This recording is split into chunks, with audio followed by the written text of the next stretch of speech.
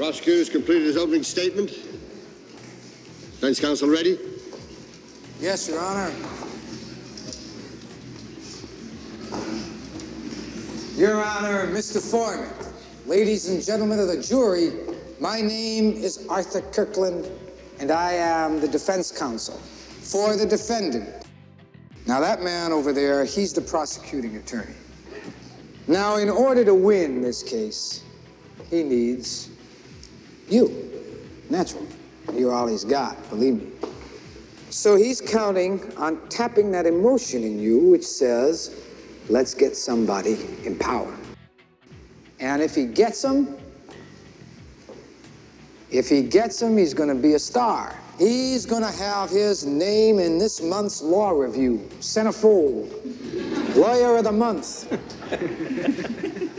However, these proceedings are not about that. These proceedings are here to see that justice is done.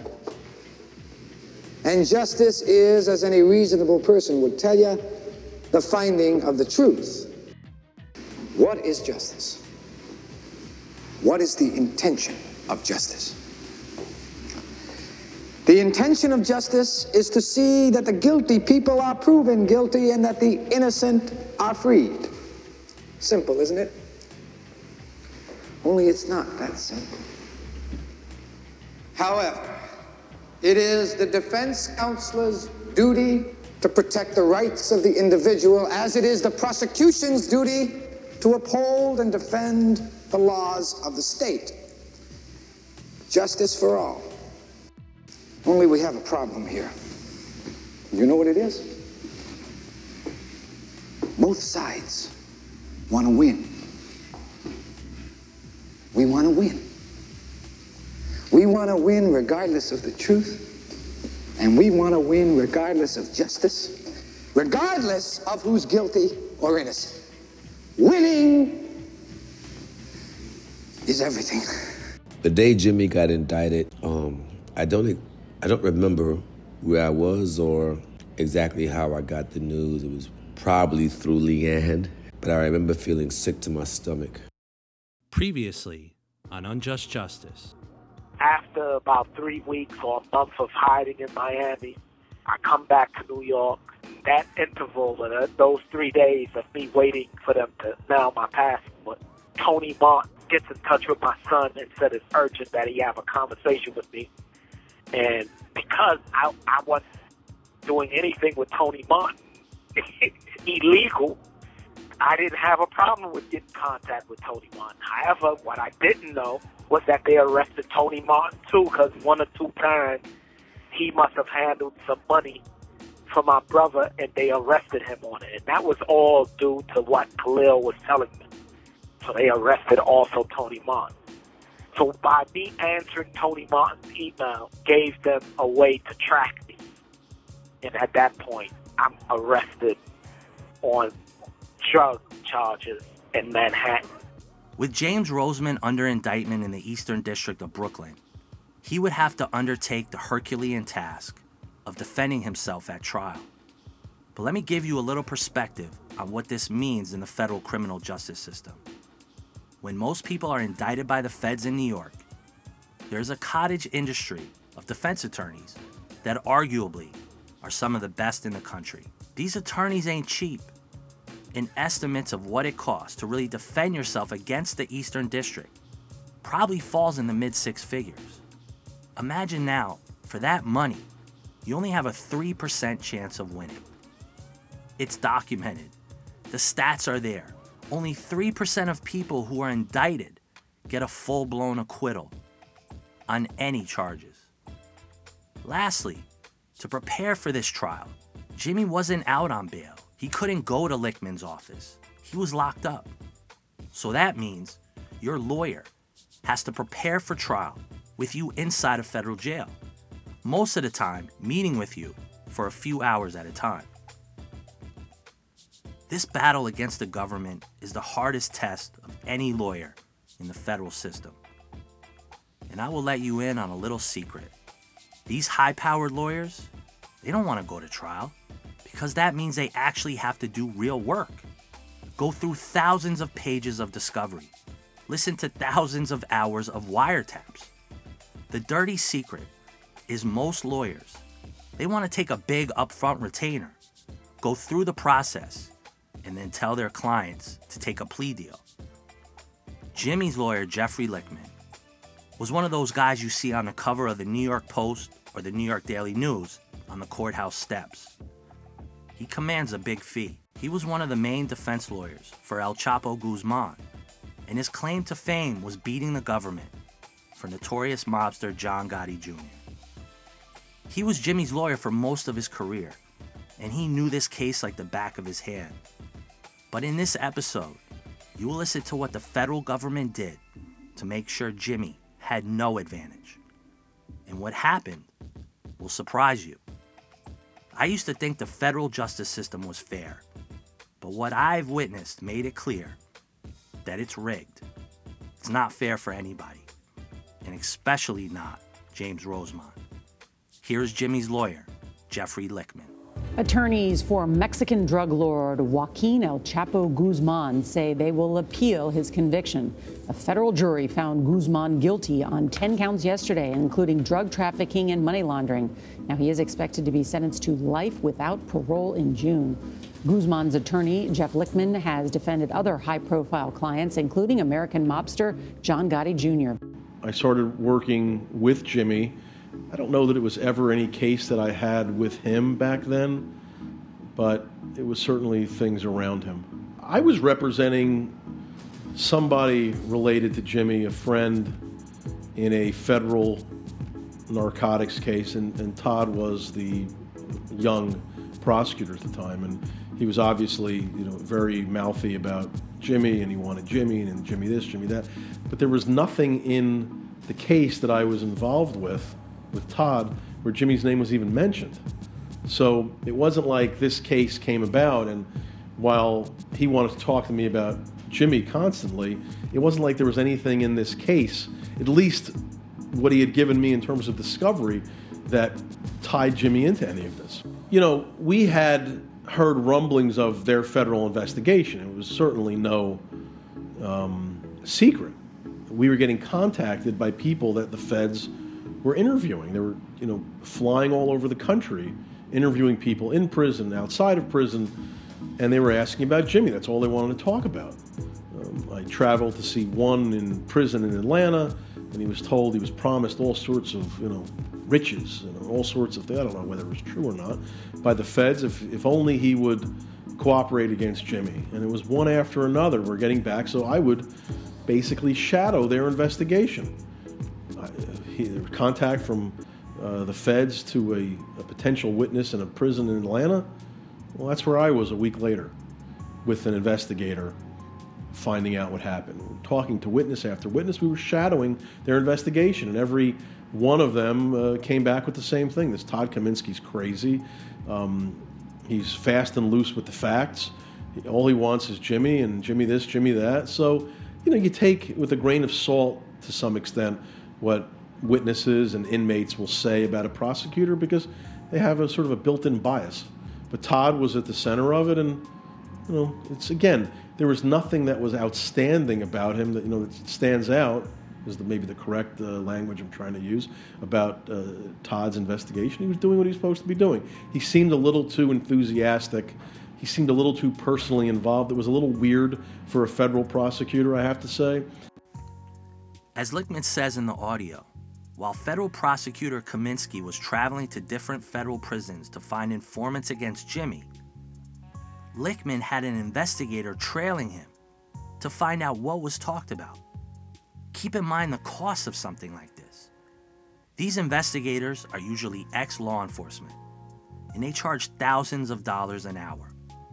To the average person, the amount of money it takes to even compete with the federal government is staggering.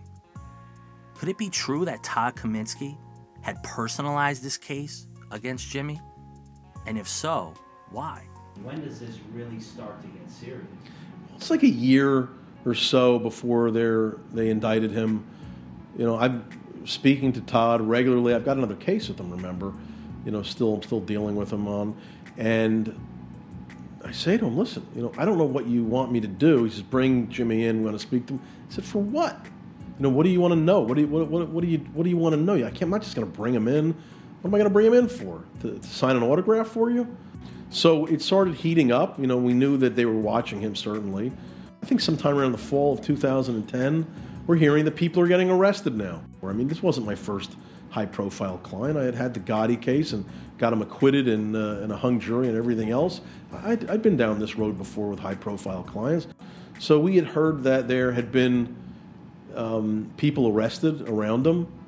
And at some point, Jimmy calls me up, true story, and says to me, look, this guy, Black, Henry Butler, was arrested, and he's in the MDC. His wife had called me, and can you go visit him with an investigator? And I remember it was, I believe, a Friday night that he called me, and it was snowing out. I think it was December 2010. So I called up the very investigator who had sent Jimmy to me many, many years earlier and said, Bill, we've got to go visit on a Saturday. We've got to go see Henry Butler. So I go see him, and Butler is crazed. He's crazed, angry, upset, and doesn't want to talk to me at first. And I'm like, dude, you don't want to talk? That's fine also. I'm happy to get out of here on a Saturday in the snow. I don't have to see your ugly face. I could be doing other things. But he sat down. He just wanted to speak. He wanted an event. And I said, look, we know that you've spoken to the feds, and you're certainly entitled to. And he lied about that. And I said, your wife told Jimmy. Well, it's not like this was any kind of big secret. I just want to hear your side of the story, and if I can get the information, whatever you can tell me that will help me defend the guy. Again, you don't have to speak to me. And I've got a witness there, remember. And his major complaint was the lawyer that he had, that he claimed was given to him by Jimmy, and repeatedly was very angry that he was stuck with what he said was an idiot lawyer. And as I remember him saying was, it's not fair. Jimmy's got $1 million lawyer, and I've got this piece of junk $25,000 lawyer. He says, well, I want Jimmy to hire me another lawyer. I said, look, I don't know anything about the hiring of Russo, and we're not hiring you a lawyer. I said, what I can do for you, if you want me to give you some names of other lawyers that I think are competent, I'm happy to do that. But I said, if you think that I'm going to go back to Jimmy and get money for a lawyer for you when you're cooperating with the government, I said, it's madness. It was obstruction of justice. And I didn't want there to be any claim later down the road that we had promised him something in an effort to get him not to cooperate. Remember, he had already been debriefed by the government multiple times. And his wife was as well. What am I going to do? I'm going to pay him off through Jimmy and then have him go back to the feds and say, all those things I told you before, they were all lies. I don't want to cooperate anymore. It was just stupidity. So my response to him was, here's a list of lawyers, whatever I can do to help. If you want me to call them and have them come in to see, I'm happy to do that. But we're not getting involved in anything changing your lawyer. There's no way. And I had a witness that was there with me. Well, wouldn't you know, after that meeting, Jimmy eventually gets charged in May of 2011. We're continuing to do our thing. We're interviewing as many witnesses as possible. I've had discussions with Todd Kaminsky now, certainly for well over a year or two at this point about Jimmy. What was most upsetting is they completely lied about the meeting with Henry Butler. They claimed that I went in there and said, look, we will give you money for a new lawyer, and you won't be stuck with the dopey Jason or Justin Russo, whatever his name is. And it wasn't true. It just absolutely wasn't true. There's an old saying around gangsters that today has really gone out the window. Nobody talks, everybody walks. You'd be surprised to find out that many criminals don't really understand the mechanics of federal investigations. Henry Butler asking Jeffrey Lichtman for a lawyer after he had already debriefed the government is a joke. The best advice anyone can get when dealing with the FBI and federal prosecutors is to say nothing until you have a lawyer present or you have decided one of two things. If you are going to become a cooperator, which is what they want, or if you are going to trial. Either way, if you shut your mouth, it's better in the long run. And it was shocking because I'm thinking I've got a witness who was there with me, and that doesn't even matter anymore. I couldn't tape the conversation because in prison you're not allowed to bring in a tape recorder. All I could do was take notes, which I did. I checked my memo before I came on today to see exactly what happened in that meeting. And there were complaints about Jason Russo, but there were no requests for me to give money, or maybe there were requests, but we smacked it down immediately. So I went to see the prosecutors, one of them being Todd Kaminsky, was, again, the junior prosecutor in the case, and surely was not making any decisions that mattered here. And it was Carolyn Picorni, who was the lead prosecutor. I've known Carolyn for decades at the time.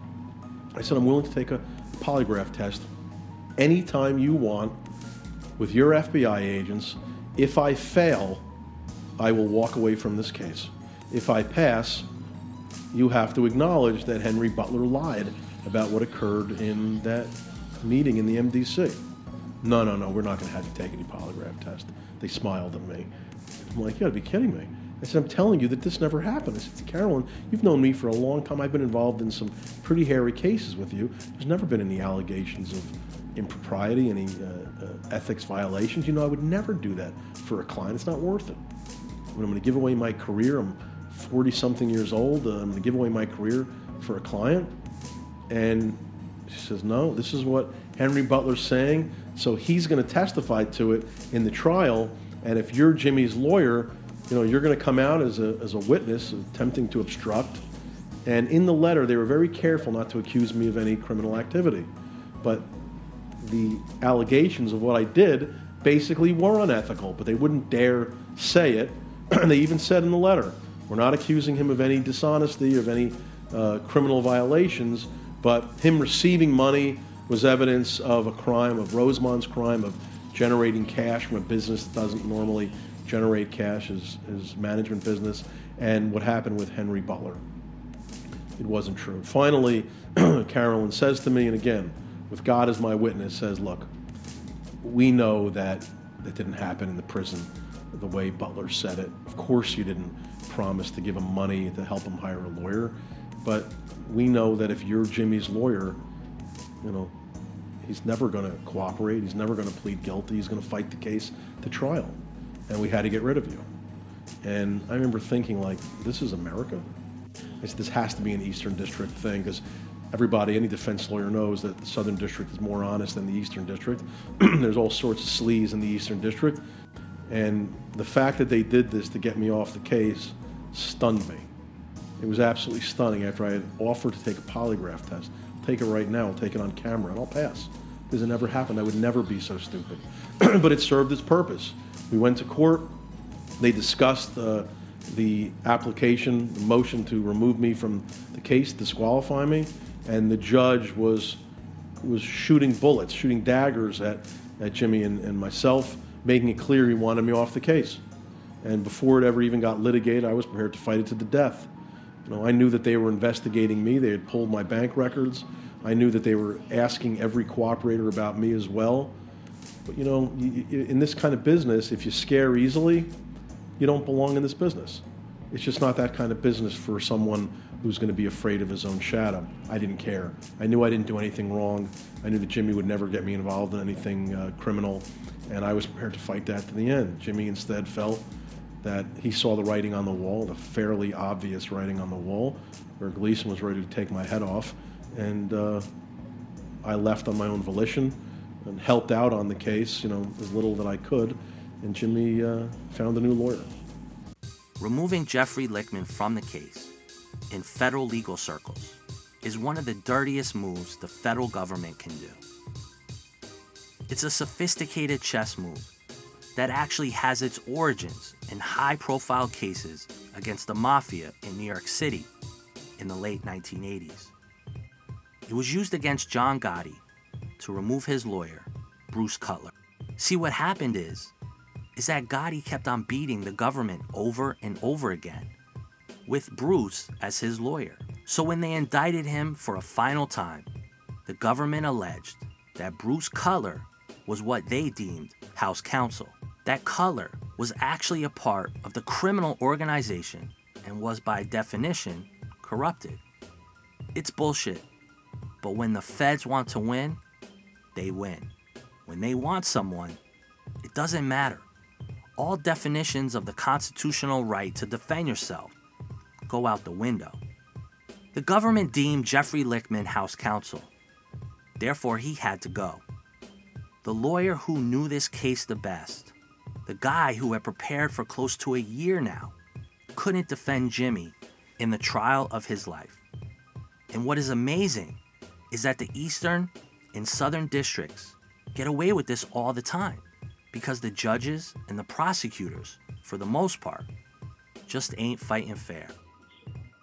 So the government being scared of Jeffrey Lichtman because Jeffrey knew every ounce of this case from the beginning to the end. And they knew they would have a fight with Jeff. So their tactics, which they've learned from Judge Gleason when he was a prosecutor, the same way that Gleason did to John Gotti with Cutler and them, was to always knock out the lawyer who's going to be the fighter. And so Todd Kaminsky, taking a page out of Judge Gleason's book, moved to disqualify Lichtman, saying that he was a part of my organization, that he was my house counsel, part of my organization, that he was going to see witnesses, he was intimidating witnesses, which was a lie, which was an absolute lie, because all Jeff was doing was what a good lawyer does. If there's a witness there, he went and interviewed that witness. There was nothing illegal of what Jeff did. But what they were trying to do was indict Lichtman because they knew for sure if they indicted him, they would get him out of the case. So it was a classic prosecutor's move to disqualify him, saying that he was intimidating witnesses, that he wasn't my lawyer, that he was house counsel to me, like I'm some mafia guy because my name is Jimmy Henchman. And that's how they kicked him out. They got him out of the way. You know, and so that forced me to go with a guy who might have been a good lawyer, who, if he knew the case well, but didn't know the case well, and he was brand new to the situation. With Jimmy's case, I had personal knowledge of what the witnesses were saying with regard to what Henry Butler was saying, with regard to what some of these other people were saying. I was there, and they lied. You know, they absolutely lied. Now, look, in fairness, does that mean that Jimmy was innocent? You know, I don't know. I'm not going to make that conclusion right now one way or another. What I can say with absolute certainty, with God as my witness, witnesses in that case not only lied, but the government knew that they lied. And, you know, my view as a defense lawyer always has been, look, if you're going to get my clients, just go after them and get them honestly. We're all big boys here, the clients as well. They know what they're getting themselves into for the most part. All we want is a fair shake. That's all we want is a fair shake. And it just didn't happen in this case. You can convict Jimmy Rosemond honestly and fairly and legally, or you can cut corners, you can lie, you can rely upon people that are committing perjury. That's what they did. That was the reason Henry Butler existed, was to get rid of me in the case. And it worked. And believe me, this wasn't a formula that hadn't worked before. They did it with John Gotti Sr. years before to get rid of his lawyers as well. The feds are terrified to lose cases. To them, the ends justified the means, and whatever they had to do to get Jimmy Rosemond, they were going to do. Throw me under the bus, not a problem. Destroy my career potentially, not a problem. It just didn't matter to them. What mattered to them was getting this guy, getting him his life conviction, and they did. You're sending people in to get a lawyer indicted. Teff, as he's known from, I guess, the South, was a horrific witness. This is how the government was working. He then shows up at my office out of the blue. This is a guy who, like 850 miles away, just decides to stop by my office one day. I wouldn't see him. He's outside my office, wants to see me. He's obviously wired up in an effort to get me off the case, to get me to say something. The other guy, Khalil Abdullah, I represented him for an hour in connection with a stabbing case, which I think he ended up either paying off the victim or somehow obstructing justice. I represented him for an hour. He bounced a check on me. What a shock. A government witness committing a fraud, and I stopped representing him. Another guy came to see me again, in an effort to either get me disqualified or to get me to say something, all working for the government. And it even got worse. Even Jason Russo, the lawyer that Henry Butler said was an idiot, is calling me up and having discussions with me that were so inappropriate that all I could think of at the time was, this guy has to be working for the feds. He has to be cooperating, because no lawyer with an IQ above, 90, would be asking questions like this. Jason Russo, again, working for the feds. Another one talking to me about things that were inappropriate. I've represented some people that the government has been foaming at the mouth to get, certainly. I mean, you can't say that I haven't over the years. People that they've, would move mountains to convict. The stuff that happened in Jimmy Rosemond's case was by far the worst. I'd never seen anything this bad from a group of prosecutors from the Eastern District. It was really just mind-boggling. Why they went after him the way they did, I mean, whatever they're saying about Jimmy Rosemond, he certainly wasn't the worst.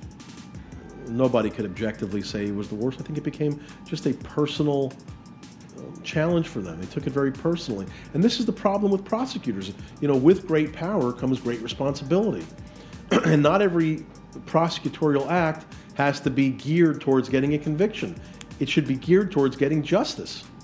But it gets blurred sometimes. You have young, highly ambitious prosecutors who simply want a conviction because they want that next job. I mean, Todd Kaminsky, how much longer was he even a prosecutor after that? Looking back, honestly, the mistakes, we were pretty on top of every witness that was being spoken to by the feds. And I felt that we were really matching them. I really felt that we were going to win this trial. I suppose, Jimmy's behavior at the end before he got arrested was a mistake. I don't know that he would have been arrested in May if he hadn't slipped up.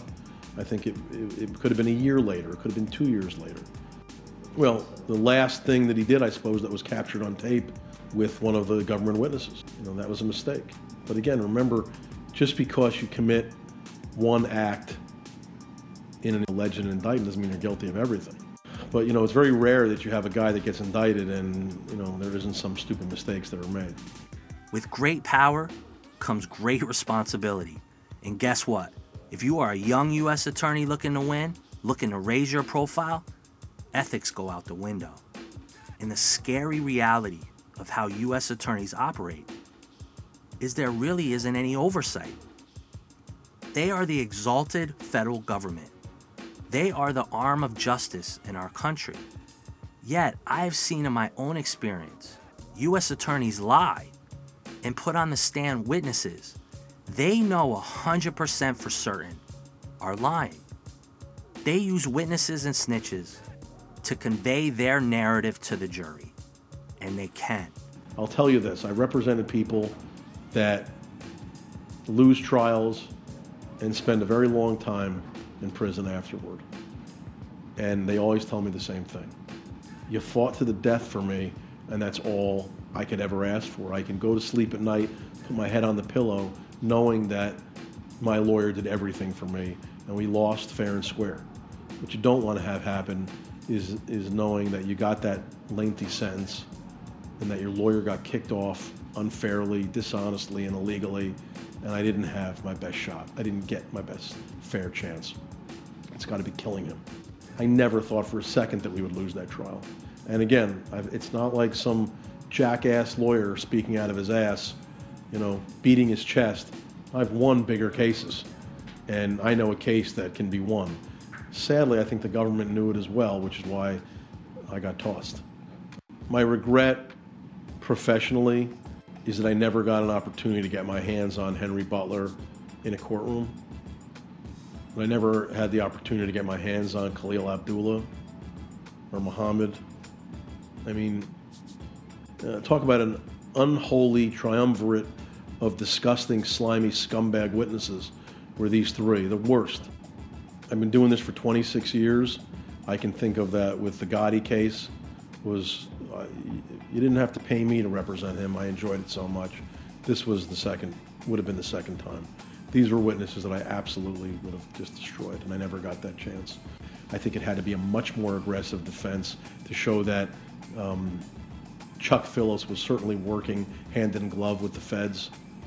and with the Daily News to get these stories in, to sort of get consensus against him. I mean, that's what the feds did. Was what they wanted to do was to get Chuck Phillips to write these articles or provide information to Daily News, who ended up publishing it. A lot of it was easily proven false. And then what happens is when people in the street see those articles, they think Jimmy's cooperating, they're more apt to cooperate. I mean, you gotta understand is that Todd Kaminsky was going in to see these people and saying, here's an article. Here is the article. He's cooperating. He's cooperating. Why aren't you cooperating? You trust him? You're going to stand by him? He wasn't cooperating. He simply wasn't. But that's what the purpose of those articles. That would have been my defense. It would have been a much more aggressive defense. And look, it's not a defense for everyone because it's a pretty ballsy thing to do. But listen, you know what's also a ballsy thing to do? To tell a jury that your client, who was the head of the Gambino family, left the mafia. Guess what? That one worked. Worked 4 times for us. This one would have worked too. And the jury has spoken loud and clear. There was not a single allegation against John Gotti that was found proven after years and years of bugging his attorney's room in prison, of bugging his visitor's room in prison, years and years. These allegations go back for 15 years. Not a single allegation was proven against John Gotti, and he was acquitted of some of the most serious charges here. How soon are you going to ask for bail? We've already asked for bail. The judge has indicated that she's inclined to grant it. I expect to have John home within days, with his family, where he should be, and out of jail. Enough is enough. Jeff knew the case from in the beginning when it was a financial case. He knew the witnesses and he knew everything else. So Jeff was the perfect fighter for me. This case, when you talk to Jeff, Jeff will tell you this was a case he was born for. Me and Jeff would have beat the case because we knew every witness. We knew everything what was going on with those witnesses, and he knew the person, a lot of them. Jeff would have knocked this out of the park. I sure enough don't believe if I had Jeff that I would have been found guilty on especially the CCE, the 848, the Kingpin charge that gave me the mandatory life sentence. I don't think I would have been found guilty on those most serious charges. Maybe money laundering, maybe firearm, or even obstruction of justice, but not CCE or Kingpin. With Jeffrey Lichtman out of the way, Jimmy had to pivot to another high-powered attorney in New York City. Someone who didn't have the preparation that Lichtman had or the fire that Lichtman would have had because of what the government was doing behind the scenes. He laid it all on the table. It didn't matter that Mohammed Tef Stewart or Henry Butler were bending the truth. It didn't matter that possibly Khalil Abdullah was the real drug kingpin. Because at the federal level, justice doesn't matter. What matters is winning at all costs. On the next Unjust Justice. Doug Coleman, who they didn't call. However, him and Henry Butler had got arrested together, and they were pretty much forcing him to say it was me, and he was like, no, it was Khalil and it was Henry Butler. That didn't have nothing to do with Jimmy, and they didn't call him because of that. Because he knew the workings of the inside story. Even though he had incriminated me on some other statements, but the overall picture, his name came up throughout the trial, and that'd be someone you may want to talk to